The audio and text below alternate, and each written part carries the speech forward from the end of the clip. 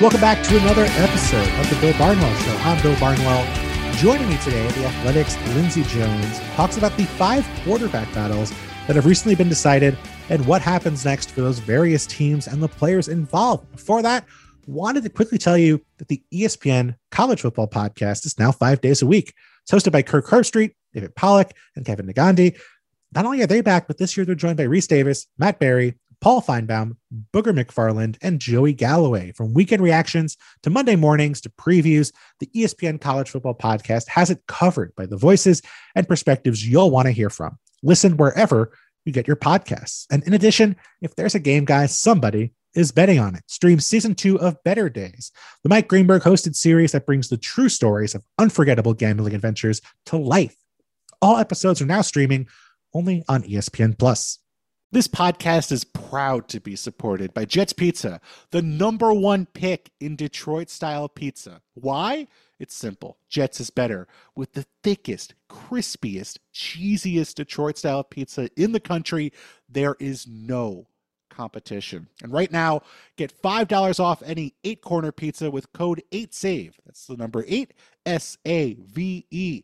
Go to jetspizza.com to learn more and find a Jets Pizza location near you. Again, try Jet's signature 8-corner pizza and get $5 off with code 8SAVE. That's number 8, SAVE. Jets Pizza. Better because it has to be. Now, here's Lindsey Jones talking about the various quarterback battles that have been fought, waged, and now won around the NFL. All right, joining me now here, as promised, not only a friend of mine, not only an excellent NFL writer, not only a regular podcaster with my former colleague, Robert Mays, over at the Athletic Football Show. Also, I would venture to say possibly the budding matriarch of a podcast dynasty to come. Is that fair to say, Lindsey Jones? Well, we'll see. I mean, season 2 of my daughter's NFL Pick podcast will be coming soon. She is now 5, and she went to her first NFL game last week. I took her to Broncos-Rams preseason game, where she got to do some in-depth scouting of the Broncos starters and the Rams fourth stringers. So she's ready. She got to see both the approaches towards the preseason. Broncos playing people deep into the preseason. The Rams, I think Sean McVay would have had a heart attack if Matthew Stafford had even come close to stepping on the football field. Yeah, and she also got to meet Mina Kimes, Sure. Another famous podcaster, our friend and colleague. So that was a highlight. So yeah, so we're really excited about season 2 of the Picks podcast and see if maybe she does how she does this year. I don't want to say necessarily she can do better, because I think she did pretty well for a 4-year-old last year, but I'm going to start tracking and make sure I have her overall win-loss record. See, here's the thing. People might be like, oh, a 4-year-old podcaster. What could I possibly learn from a 4-year-old? Lindsey, who did your 4-year-old, or your at the time 4-year-old daughter Lena, pick to win the Super Bowl last year? She picks the Buccaneers. And who did professional NFL writer, podcaster Bill Barnwell pick to win the Super Bowl last year? I'm guessing it's probably the same team I did, and we don't really need to talk about it. Yeah, so I wouldn't rule out Lena having a better record than perhaps me if we both had to make picks for the NFL season. But today we're going to talk about a different sort of competition, not a podcasting competition, but a different sort of maybe young star rising through the ranks in many places. We're going to talk about the quarterback competitions that have been settled around the NFL in the last week or two. There's definitely a bunch of really interesting situations occurring. We've had some recent news, of course, that we're going to get to in a second. Some situations that I would say are infuriating when it comes to the logic being thrown about for a team or two here. But let's start, Lindsey, with the most recent news, which was earlier this week. The Patriots not just giving their starting job to Mac Jones, but flat out cutting Cam Newton, the former MVP, their starter from 2020, without even trying to trade him, reportedly. So, Lindsey, let's start there. I mean, were you surprised, number one, to see Mac Jones win the job, and number two, to see Cam Newton off the roster even before this season started? Yeah, I think the latter is the more surprising move. I think the way that the preseason was progressing, and especially kind of the final week of that competition, the days in which Cam Newton was unable to participate because of his misunderstanding about the COVID protocols, I think you could kind of see the situation building where Mac Jones could win this job. And it wasn't going to be kind of a fluky thing where he was actually outperforming Cam Newton on a daily basis at training camp and then in the preseason games. So I think you could see that coming and you could have made that argument 2 or 3 weeks ago. Mm-hmm. It was still surprising to see Cam Newton has been flat out released because it's still Cam Newton, right? I mean, it's just surprising to see a big name like that come across the wire, the transaction report. I guess it makes sense in that he's made it fairly clear, I think, that he doesn't want to be a backup quarterback. He might not be the best backup quarterback systematically for what the Patriots are going to do now with Mac Jones as their starter, that, having Brian Hoyer as the backup might fit better because you don't want to have 2 different schemes and skill sets in terms of what your offense looks like. So I guess that side though was still a little bit more surprising to just see him, flat out getting cut. And it's going to be really interesting to see what comes next for Cam Newton if he's able to land a job somewhere else this season, if he wants to, because I don't really see a clear path to him being a starting quarterback, certainly. And then even a place that makes sense is like, oh yes, he's going to want to go there, or this team is going to want him to be their backup. Yeah. I mean, that's the tough part. My next question was going to be, where do you think he might end up as a backup? Because I mean, the only place I think you could really credibly say he might have a shot at being a starter in the short term would be Houston. And that's just there's nothing there. I mean, Deshaun Watson, of course, not playing as he's being investigated for dozens of sexual assault allegations. Tyrod Taylor going to be the starter there, it seems like, but I mean, that's not I'm a big Tyrod fan, but that seems like a situation that's going to be a mess all year, whether Cam goes there or not. And I mean, the pickings after that are really slim. I mean, so many teams are set with their starting quarterback or set with their backup quarterback. And, like you said, I think Cam is someone who I don't know that I buy the argument that he's a distraction or that he's someone who's going to like be too high profile as a backup or someone who's going to like spur a team to make a change they wouldn't want to make because they have a guy who is on paper a former MVP. But just I think the things that Cam does well, they're not necessarily the same things that a lot of starters do well in the NFL. And I think that's the tough part is just, if you had an entire off season, you could say, okay, we're going to use Cam in this specific role, kind of like a Taysom Hill sort of role with the Saints. And we're going to have packages for him. And we're going to have this, we're going to have stuff that plays to his strengths. And him coming in now in September as a possible backup somewhere, it seems a lot tougher to install that stuff as the season starts, unless you have a starter who also runs with the ball quite frequently. Yeah. I mean, I think the only place that it would make a lot of sense is like for a backup quarterback situation to me would be Baltimore, because I don't think they're particularly deep behind Lamar Jackson. Scheme wise, it would make a lot of sense. You do have a quarterback who frequently runs the ball.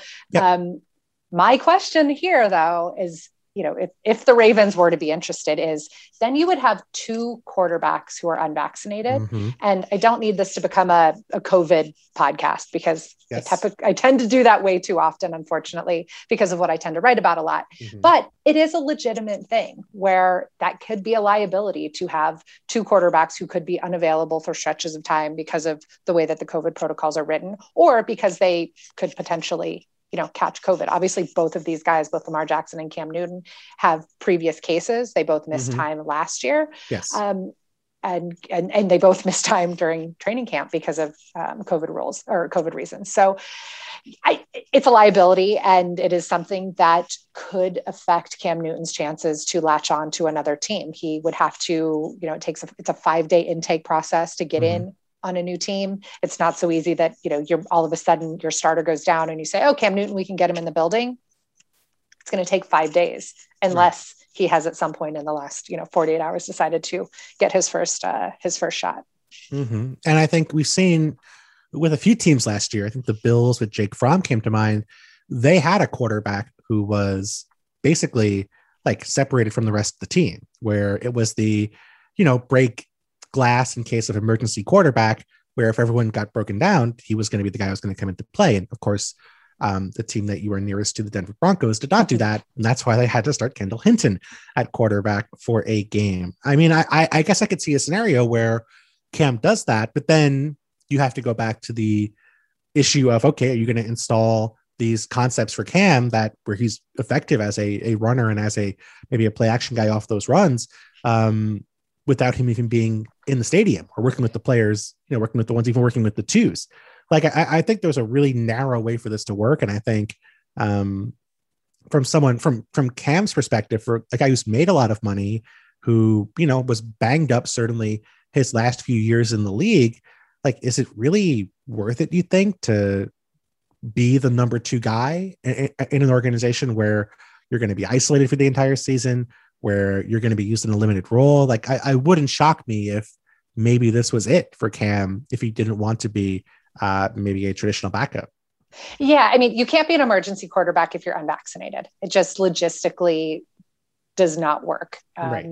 And it's honestly hard to believe that you could be a backup quarterback and be unvaccinated. I know there are a couple scenarios, a couple places where we know for sure that the backup quarterback is unvaccinated.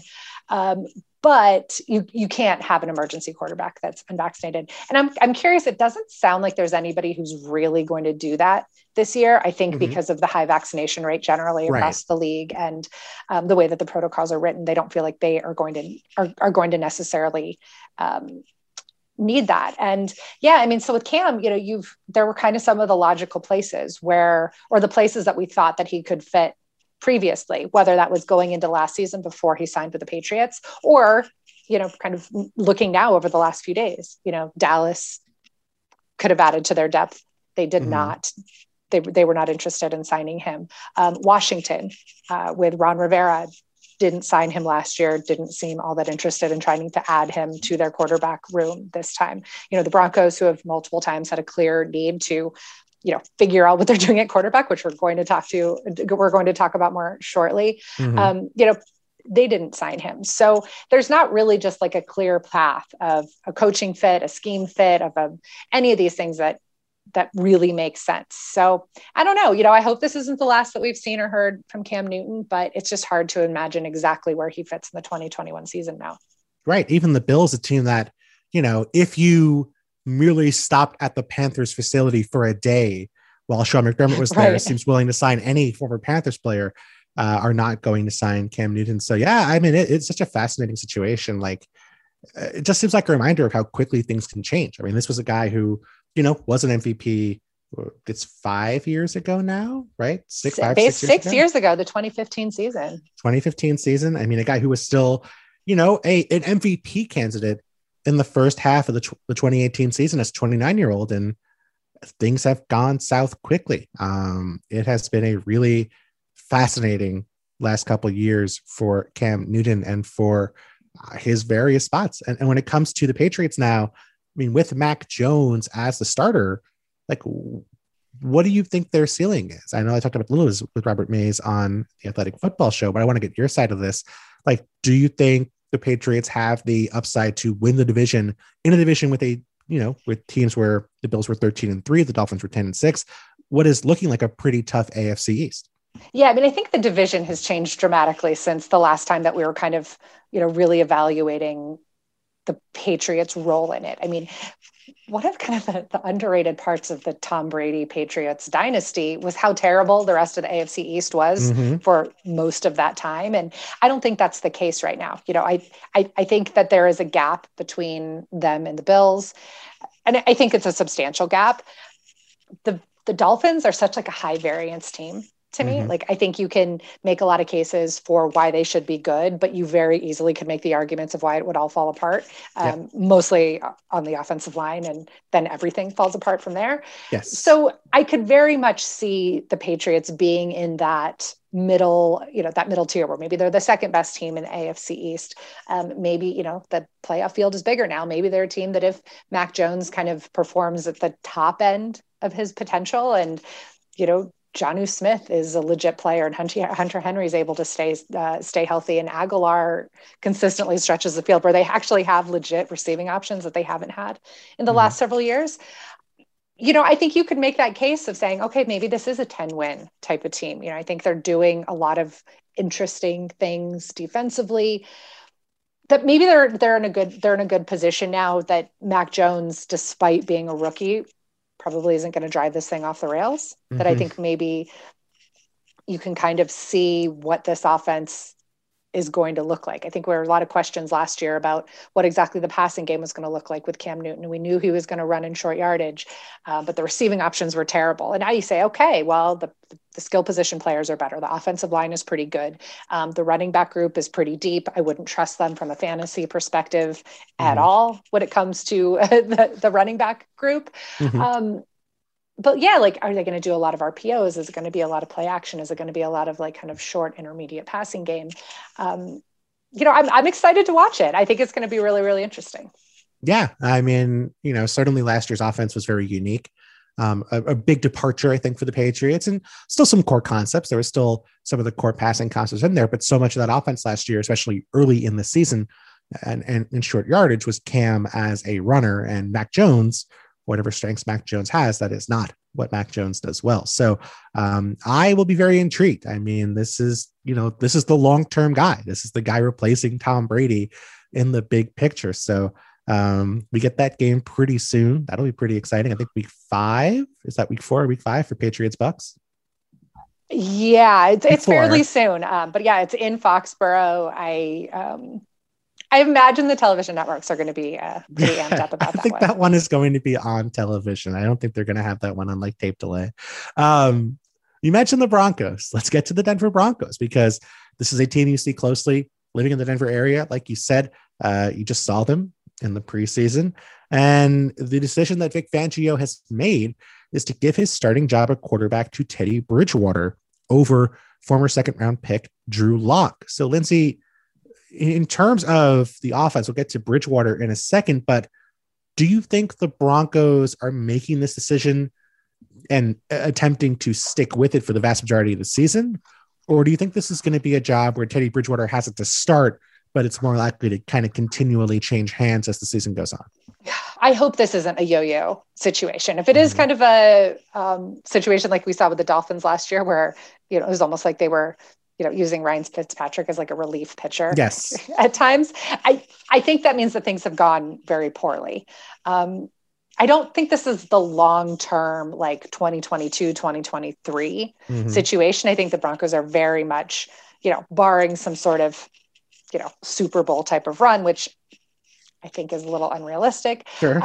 I think they will be back in the quarterback market next offseason, whether that's free agency, trades, Aaron Rodgers, or the draft, depending on exactly where it is that they're picking. So I think they're going to be back having these conversations next offseason. And I feel sorry for all the people of Denver that will have to sit through another quarterback competition next offseason and next August. But yeah, I mean, I think they want Teddy to be the guy now. They drug this out all of training camp. I mean, really into the third week of the preseason to really figure out who was going to be their guy. And they want it to be Teddy. They like his temperament for the roster that they have. Vic Fangio obviously very much likes that that Bridgewater is efficient and safe. He's the lower risk quarterback. I guess my question in all of this is going to be, if Teddy is constantly doing a lot of like dinking and dunking and taking the short, safe completions, is that going to be enough to score a lot of points? Is that going to raise your ceiling? Is your winning formula going to be hoping that you can win games, 20-17? And I just don't know how realistic that is in a division where you're going to be playing Patrick Mahomes twice a year. You're going to be playing the Chargers a couple times a year. The Raiders can score in bunches. I think they're going to give up a lot of points as well. The Raiders are, but they can score a lot. So I just don't know if that's kind of necessarily the winning formula, especially when you have as good of offensive talent as they really have amassed this year, especially now that, Cortland Sutton is healthy and Noah Fant and Jerry Jeudy, looked ridiculous through training camp and his preseason action. So you have some explosive, dynamic skill position players. Mm-hmm. Is Teddy Bridgewater going to be the guy that can maximize their talents? Yeah, I think that's a very valid question. I wrote about them actually in my column for teams most likely to improve heading into the 2021 season. And the biggest reason why is that the Broncos were they had the worst turnover margin in all of football last year. And you would figure, I know that Teddy Bridgewater turned the ball over a fair amount for the Panthers last year, but and Drew Lock was better as a rookie in terms of avoiding takeaways than he was in year 2. But you would figure Teddy Bridgewater heading into the season would be less likely to turn the football over than Drew Lock if given 17 games and the requisite opportunities to hold on to the football. At the same time, you know, I think you're very fair to say that Teddy Bridgewater's ceiling might not be that, you know, sort of that style of quarterback where he's going to be a guy chucking it downfield. This is not going to be an explosive offense. Now, I guess the question for me is like, do you think Vic Fangio believes that he can win games with that defense? And do you think getting Von Miller back and adding the pieces on at corner, like, do you think they can be a playoff team if Teddy Bridgewater is the guy we've known from the past couple of years? And even if they can't necessarily win the division against the Chiefs, do you think that adding Kyle Fuller, adding Pat Surtain Jr., getting Von Miller back, do you think this defense can be like a, you know, sort of similar to the Vikings teams that Teddy won with a few years ago? Yeah, I think they very much believe that. You know, I think Vic Fangio believes that, and I think George Payton believes that. I mean, that is Vic Fangio's identity. You know, when the Bears went to the playoffs a few years ago, you know, that was a Vic Fangio defense. You know, he was the coordinator of a lot of those really dynamic, scary 49ers defenses. So I think he very much believes that they can win that way, that if you just take care of the football and you don't put the rest of us in bad situations. And this quarterback competition, to its credit, to Vic Fangio's credit, it was completely fair. I mean, it was not tilted. There were you'd see these little conspiracy theories out there of like, you know, the personnel groups that each guy got. But look, they split these reps completely evenly to the point that I think sometimes they would realize that, you know, Teddy had 2 more. And so Drew had to go in and, you know, it was an even competition. So, you know, to his credit, it was this even competition. So, you know, I think he really looked at it and said, what am I comfortable with? Was he thinking about some of the mistakes from last year and the times that Drew Lock did cost them games, or those times that Drew Lock made the bad interception or made the really poor decision? You know, was that in the back of his head while this otherwise fair quarterback competition was going on? Probably. You know, and he doesn't have that history with Teddy. George Payton has history with Teddy, obviously from Minnesota. But you know, it was kind of more of a clean slate, I think, for Teddy. So, you know, I just think from who Vic Fangio is and how they believe that they can win, they just want a guy who's not gonna kill you. And Teddy might not light it up, but he's probably not going to kill you. And yeah, so that's ultimately where I think this went. But I do, like I said, I do think they're going to be back having these quarterback competition or quarterback questions again in the offseason. Do you think this is sort of the official, like the official moment the Broncos gave up on Drew Lock as their long-term starter? Or do you think that they were already at that point? Or do you think they're still holding out hope? But like, because to me, it feels like, you know, heading into the training camp, it felt like the best case scenario for the Broncos would have been Drew Lock looking way better and then giving him a shot to make a sort of, you know, dramatic leap in his 3rd year. But it sort of feels like that hasn't happened. And now they're sort of getting down to the reality that he's not going to be the guy in the long term. Yeah. I mean, I think that point maybe happened earlier this offseason when they, you know, traded for Teddy Bridgewater, who is not, you know, I mean, I think he was one of the better options that was available out there, but it's not like, you know, he was, you know, Teddy was coming in off of this, you know, all pro kind of season, you know, right. You know, I think that point kind of had already passed. The tough thing here now for Drew Lock is that he did what they wanted him to do in this quarterback competition. he did not get worse. He wasn't making the same mistakes that he made last season. He was much safer with the football. I mean, he went like a multi-week stretch in training camp, practices, and in preseason games without throwing an interception. The game that we were at on Saturday night, he did lose a fumble. He had, a little pocket awareness issue, the strip sack there.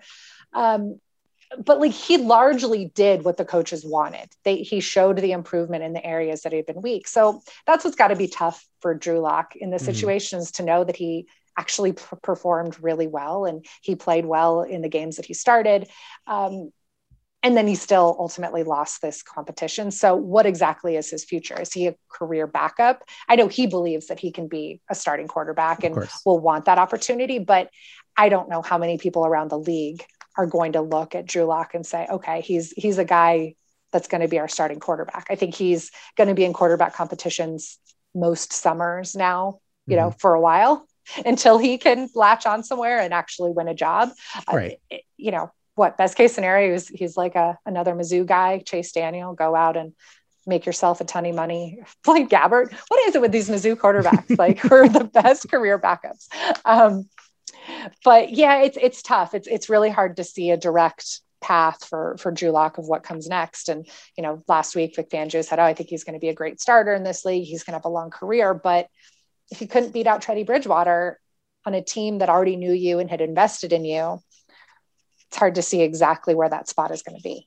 Yeah. Chase Daniel played it the right way, which is to not play at all for the first 5 years, as opposed to Blaine Gabbert and Drew Lock, who were forced into the lineup quickly and did not go all that well for them. Yeah, I mean, I absolutely agree. Stranger things have happened.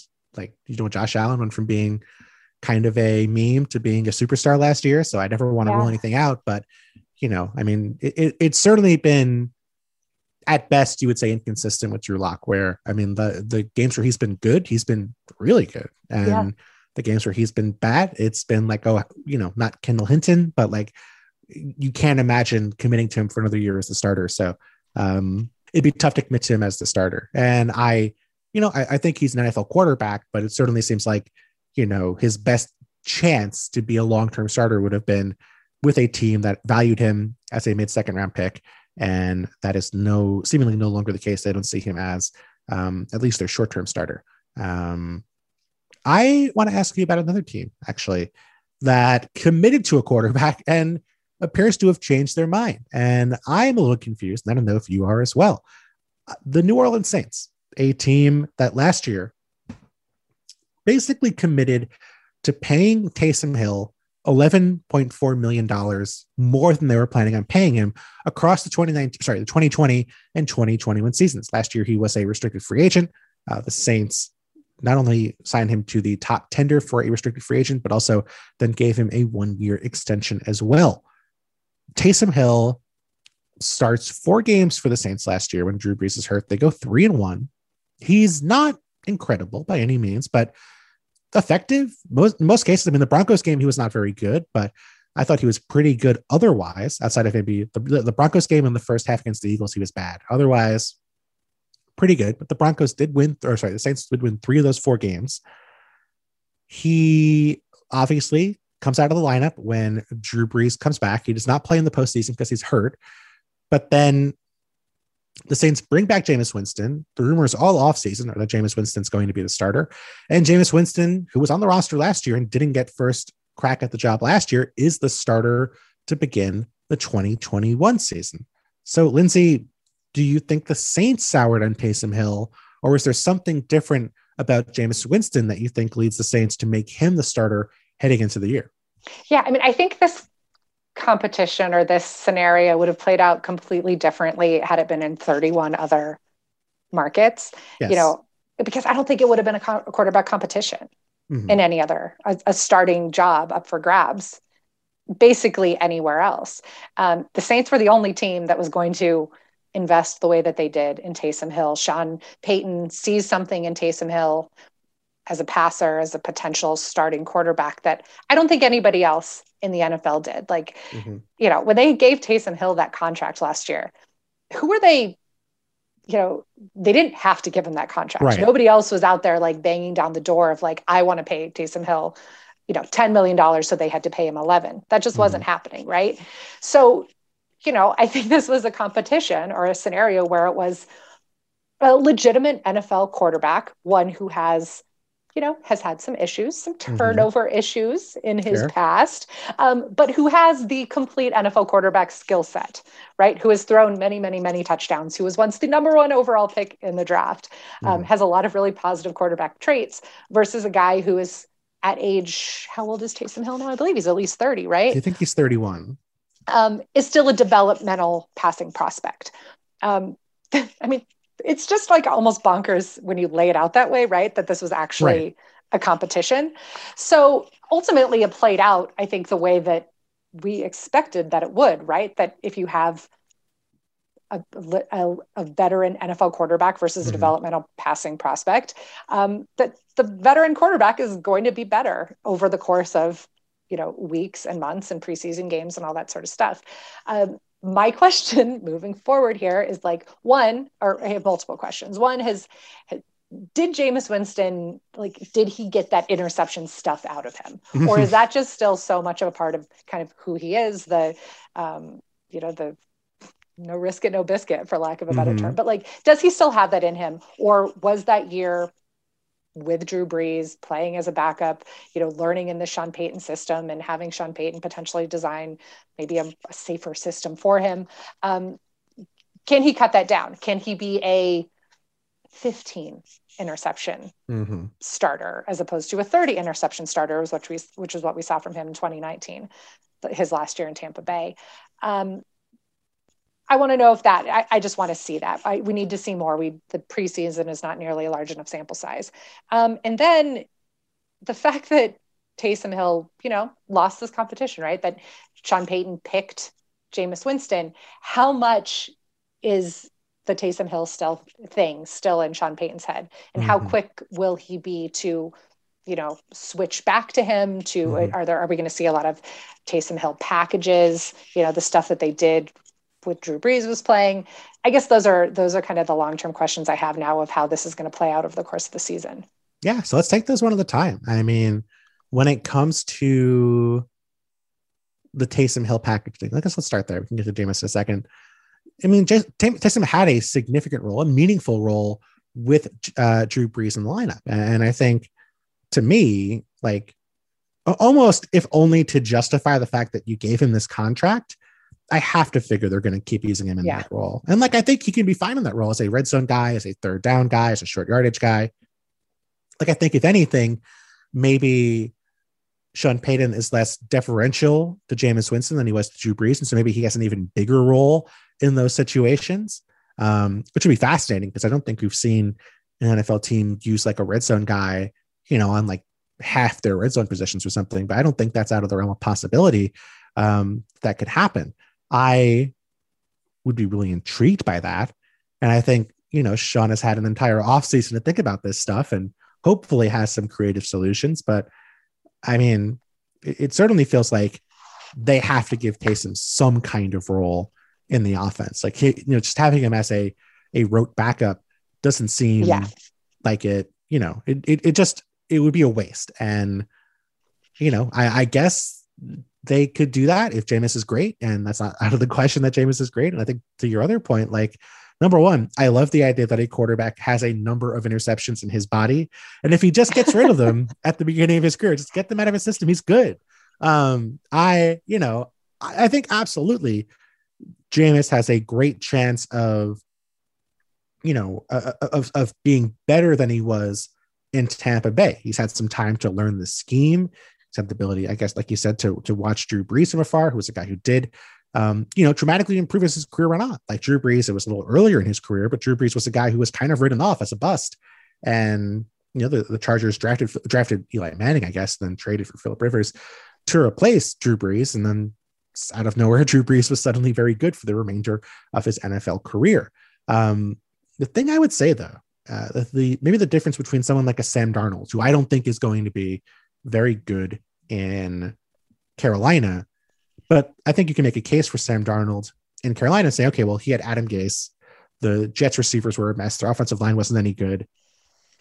Look at the guys who Jameis Winston was working with his final year as a starter in Tampa, it was Mike Evans, Chris Godwin, OJ Howard, most of the offensive line. They didn't have Tristan Wirfs right tackle at the time, but 4/5 of the offensive line, and Bruce Arians and Byron Leftwich, who have a great track record of working with quarterbacks elsewhere. Arians, of course, in Arizona, in Indy, in Pittsburgh. I mean, a great track record of success with quarterbacks, and not a track record of having a quarterback throw 30 interceptions or whatever the crazy number Jameis posted in his final season.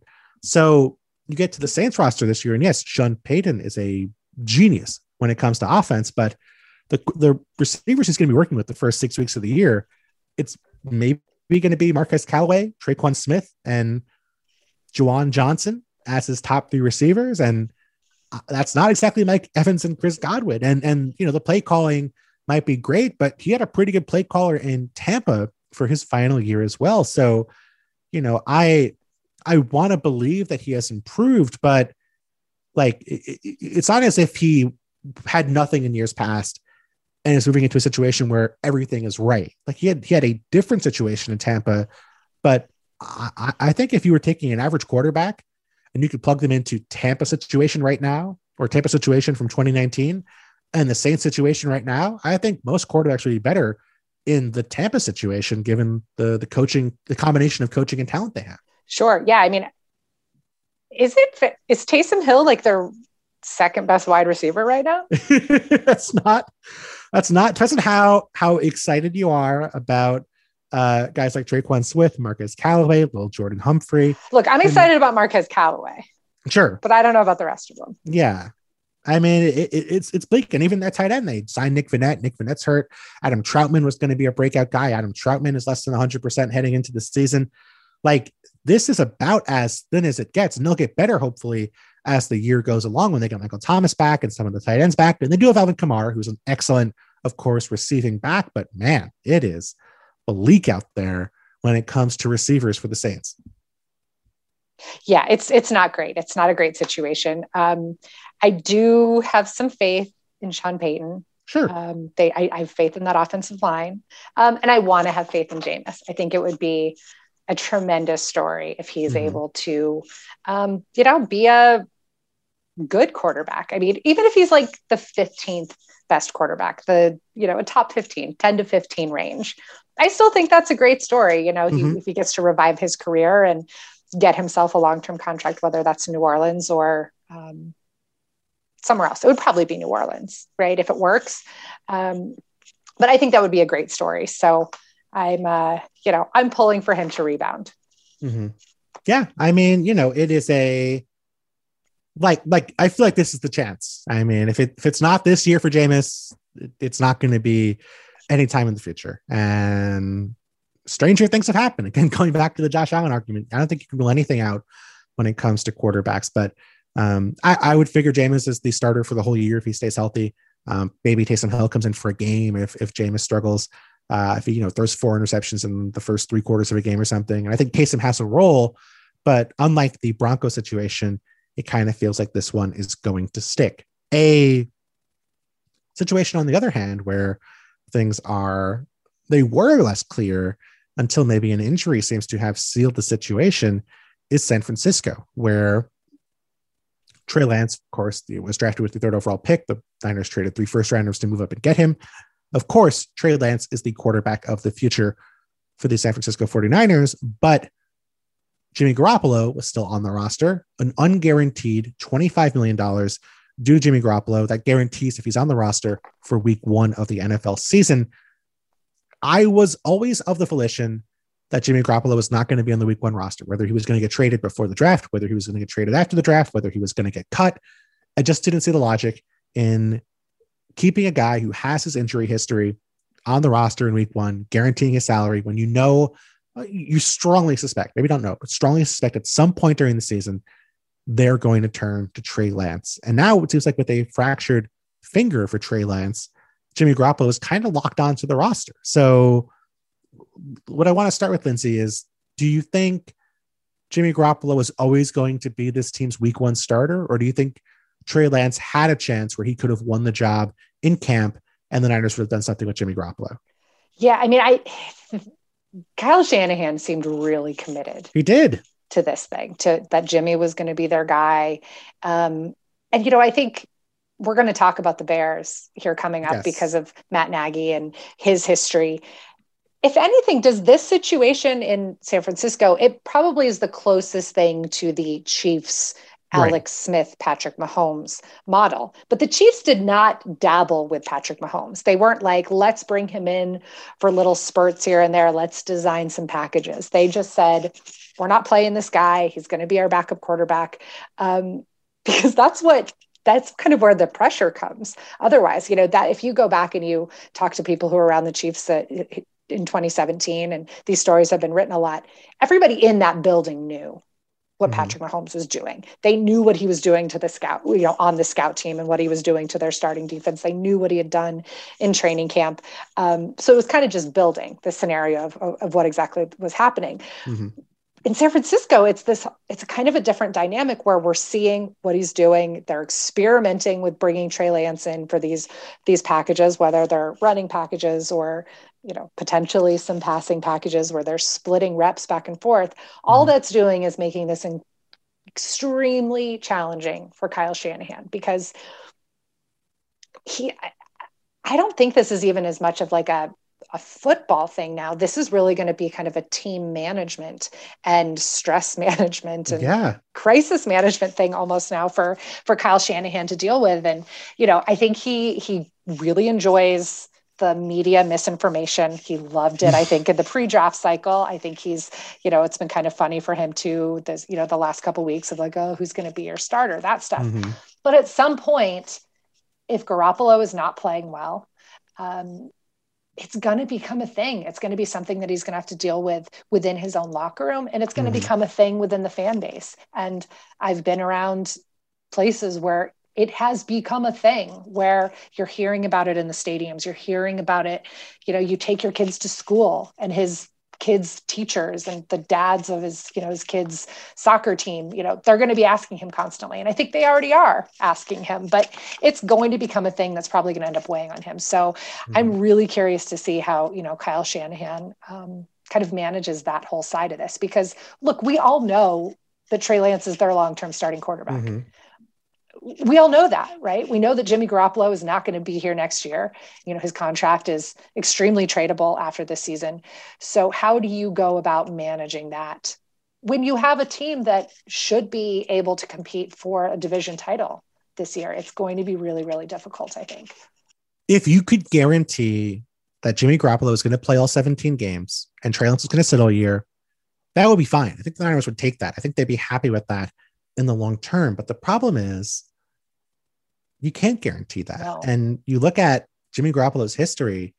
I've mentioned this a million times now, but I feel like I keep coming back to it. Jimmy Garoppolo has been the week 1 starter for his team 4 times. He's made it out of September healthy, without a serious injury, once in those 4 tries. That was, of course, the year the Niners made it to the Super Bowl. A separated shoulder his first season with the Patriots when he was filling in for a suspended Tom Brady. The torn ACL with the Niners in his first full year as a starter. And then last year, the high ankle sprain against the Jets that kind of sunk his season altogether. Now you can't say, okay, we know Jimmy Garoppolo is going to get hurt, but I think the nightmare scenario for the Niners is that you start Garoppolo, you keep him on the roster. He's on the roster week 1. He is, doing fine. He's doing Jimmy Garoppolo stuff. He's not perfect, but we know he's certainly an above average starter, it feels like.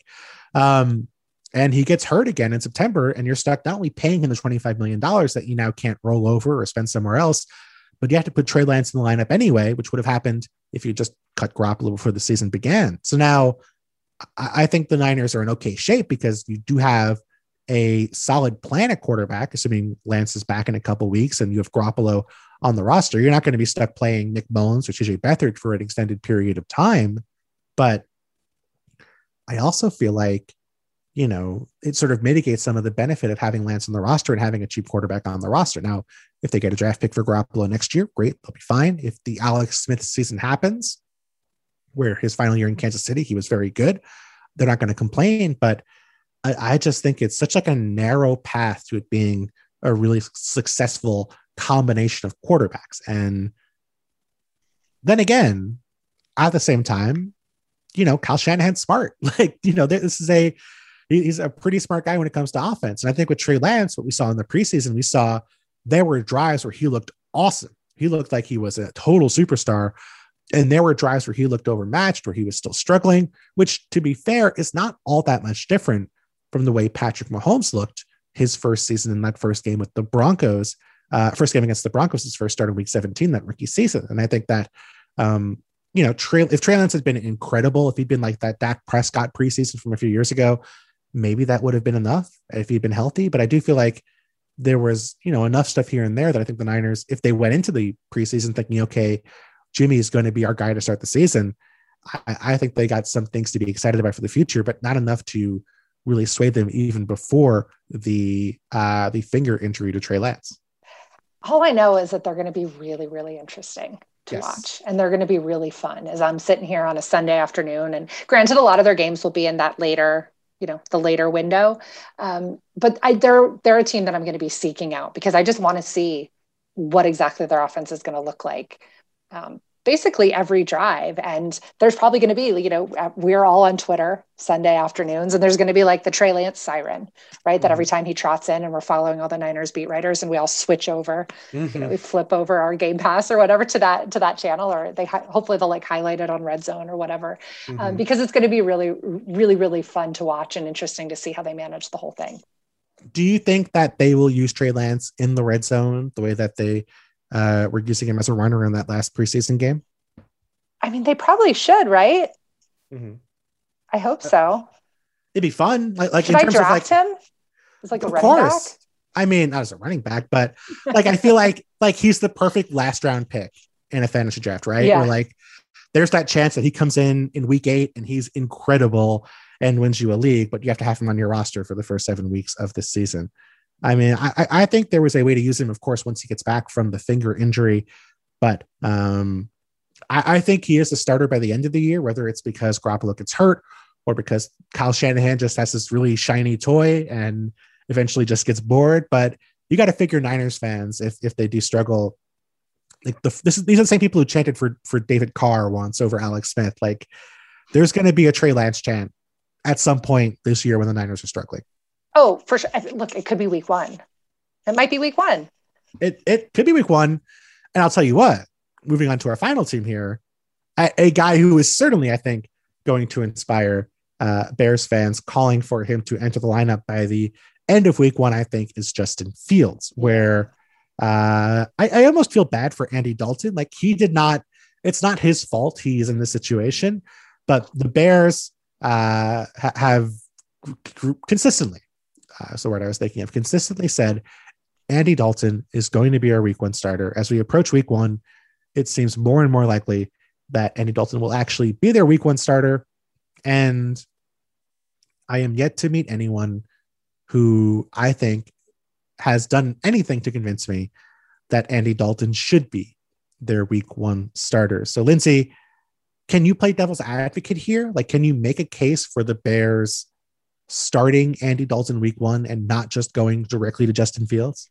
Yeah. I mean, I guess the case is that they just really believe that Justin Fields, like that their team isn't good enough otherwise to win with Justin Fields right now. And that, playing him too early would do some sort of long-term damage.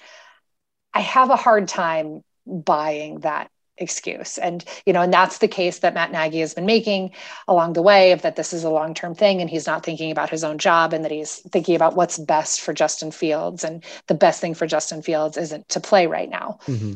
But like, that does not line up with anything that our eyes have shown us from any point of the preseason, from multiple aspects, from what we've seen out of Justin Fields, the wow plays, the composure, what he can do out of structure, just everything that we've actually seen from him is one part of that. And the other part is we haven't seen a single thing from Andy Dalton. It makes you think that this is the guy that you want to be playing instead. It'd be one thing if it was Jimmy Garoppolo, right? I mean, Jimmy Garoppolo it would make sense better in this situation, let alone Alex Smith, who was actually an MVP candidate for, part of that midway through that 2017 season. That is not what we've seen out of Andy Dalton. The Bears offense has looked dramatically different in practices and in games when Andy Dalton is in the huddle versus Justin Fields. And if this was an open competition, if they had ever decided to kind of open their minds to that and make it a fair competition, kind of like the one that we saw in Denver, where they split all the reps evenly and, tried to take kind of this big picture, holistic view at it, I think Justin Fields would have come out checking just about every box that he was going to be your starting quarterback. And instead, they're moving ahead with a guy who probably didn't earn it, right? I mean, he wasn't better by any metric that we saw during the preseason, other than just being older and more experienced. So while I kind of said that the Niners have an interesting situation to manage, I think this is going to be incredibly challenging for the Bears, Matt Nagy and Ryan Pace to manage, because the guys in that locker room, they know, right? They know what they have in Justin Fields. They know what Fields can do, what the offense has already shown it can do when he's on the field. And it's just going to be really hard if Andy Dalton isn't playing well. And look, there's a chance that he's not going to be playing well, that offensive line is really bad, that he's going to be under a lot of pressure, that their skill position group is not very good. After Allen Robinson said, there's a good chance that they're not good. And you're going to have to try to keep selling that inside your own locker room, let alone to your fan base, that this is our guy. And we're going to keep moving forward with a guy who is demonstrably worse than the young, exciting, cheaper guy behind him. The guy who you traded up to grab in the draft too. Like the guy you committed significant resources, and understandably so. I don't think anyone criticized the Bears for making that move up for Justin Fields. And what I find interesting about this is I've heard the argument that the Bears should not play Justin Fields week 1 against the Rams because Aaron Donald will eat him alive, which is not out of the realm of possibility. And I can understand not wanting to play him against the Rams, but the schedule after the Rams for the Chicago Bears, they're home against the Bengals, they're at the Browns, they're home against the Lions, they're at the Raiders. I mean, that is a 4-week stretch against some pretty bad defenses. The Browns, you figure, will be better on defense in 2021, but the Bengals, the Lions, the Raiders, those are 3 of the worst defenses in football from a year ago. So if you ever wanted to give Justin Fields a chance to kind of hit the ground running against some pretty mediocre defenses before a 4-game stretch following that, that's Packers, Bucks, Niners, Steelers, and then Ravens after the bye, like that seems like the window to do it. And I think we've seen in years past, we've seen teams make a move quickly. I mean, the Texans were seemingly committed. I think it was Tom Savage who was their week 1 starter. Deshaun Watson was in by the end of the game, was the week 2 starter. Bills, same thing. I believe it was Nathan Peterman was their week 1 starter. By the end of the game, Josh Allen was in. He was the week 2 starter. We've seen teams like Jaguars with Blake Bortles, and we saw even the Bears with Mitchell Trubisky, where they were not as committed to it, seemingly. They had Mike Glennon, and Mike Glennon, didn't have Andy Dalton's track record, for better or worse, but Mike Glennon was the starter. Mitch Trubisky was going to spend the year learning and redshirting and developing. And then after a quarter of the season, Mitch Trubisky was in the lineup and stuck around for the next couple of years. So I think even though Justin Fields has not won this job and he's not the week 1 starter, I would almost be surprised if he's not the week 2 starter, just because of what's probably going to happen in this first game at Los Angeles. Yeah. And it's, look, the Rams defensive line is probably going to get it after them pretty good. And if you were like legitimately concerned that Aaron Donald or Jalen Ramsey or whoever it is was like physically going to damage Justin Fields, I think that's probably a little concerning, but like also unrealistic, right? I mean, we've seen that Justin Fields is a really tough guy. He played through a lot at Ohio State last year. He took that ridiculous hit, I believe in the second preseason game where he basically got his head knocked off, popped, it looked worse than it was just because of probably the way this helmet was buckled. But if you're concerned that like getting hit too much in week 1 or whatever Aaron Donald might do to him was going to like break him mentally, that's like a really poor evaluation then on a guy that you traded up to draft in the top 10. Right. I don't think that's giving Justin Fields nearly enough credit. And it's also a difficult, that I keep getting into like the psychology of like what this is meaning in the locker room and how you sell this to everybody else is that like, we don't think we can win this game and we're going to get beat. We want to protect this guy long-term, but all of the rest of you are playing on short-term contracts. You don't have any long-term security. Like it's just going to be a really difficult thing to manage. And it could get ugly there, fairly quickly for everybody until Justin Fields plays, I think. Yeah. I mean, like you said, it's one thing to try and talk the media, try and talk the fans into thinking that Andy Dalton is the better choice when you actually have to be around the players on a day-to-day basis and have to, have some command over your locker room. That's a much, much tougher sell. And I think that, maybe there's stuff that we don't see. I think Andy Dalton, by all accounts, is a professional and a well-regarded guy. I mean, someone who I think, by all accounts, the locker room likes, but Justin Fields is the guy. It's just a question of how quickly the Bears are willing to admit that he's that solution. I mean, do you think, if you had to guess, when do you think Justin Fields makes his first NFL start? I mean, you say week 2, which I don't think is super far-fetched. I think the Bears seem pretty committed to this plan. So I think they might try to drag it out a few more weeks. And I think it might be like week 5 or 6, basically until, Nagy has no other option and they're, 1-4, or, they're really kind of in a desperate situation. Another guy who I feel like in your fantasy league, having him as like the next to last pick on your roster, the last pick on your roster, could lead to some pretty exciting second half scores for you as the season goes on. That Bears Giants game in week 17 just feels like Justin Fields is going to score like 50 points and win some people their fantasy championships. That is so far away. I think that's it. Like any other thoughts you have on these 5 quarterback situations? Yeah. I mean, I guess the one thing that I always just keep coming back to is that, Aaron Rodgers and Patrick Mahomes have kind of made things really, really difficult for all these young guys who are going to come after them, because we spent 10 years hearing teams saying, we're going to follow the Aaron Rodgers model. And this is the way that we develop it. When really it was a kind of a very unique, very specific to the Packers and who Aaron Rodgers was, that this worked, that situation. And now, and because nobody else did it, you spent 10 years of teams saying they wanted to develop quarterbacks that way and bring rookies along that way. It never happened, right? I mean, it was kind of a one-time unique thing. And now we're going to hear for 10 years teams saying, we want to do what the Chiefs did with Alex Smith and Patrick Mahomes, not realizing that Alex Smith and Patrick Mahomes were like 2 super special sparkly unicorns, right? Who that just cannot be replicated. And if you keep trying to do that and develop your quarterbacks that way, all that's going to happen is you're probably going to mess up your rookie quarterback and you're probably going to get fired. Yes. And I think that's what the end game comes down to. I think it's the perfect conclusion here is at the end of the day, coaches are going to do the thing that is least likely to get them fired. And in so many cases, that is seeing what you have with this young, exciting quarterback. And I think by the end of the year, Jones obviously already is a starter. I would imagine Fields as well, and Trey Lance will all be starting for their various teams. But that is a long ways away. And we will have you back on, Lindsay Jones, I'm sure, before then to talk about the NFL. But until then, where can people check out the work you do?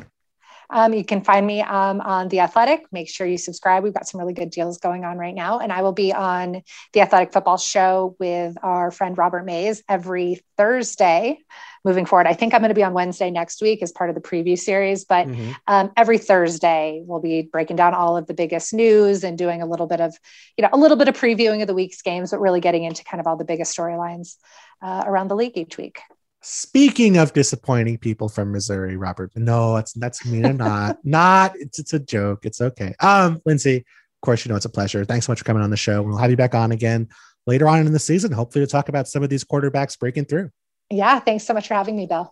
All right, guys. Thanks so much to Lindsay Jones with The Athletic. Please don't tell Robert Mays that I was insulting him, but of course, Mays and Lindsay and Nate Tyson and other people do a great job on The Athletic Football Show. I hope you guys enjoyed today's show. We have more audio coming next week. The NFL season is almost here. 1 week away. If you're listening to this on Thursday, literally 1 week away, the NFL season. So really excited for actual football to talk about. We're going to come back next week. One final preview show coming up. Thanks so much for listening, and more audio on the way next week.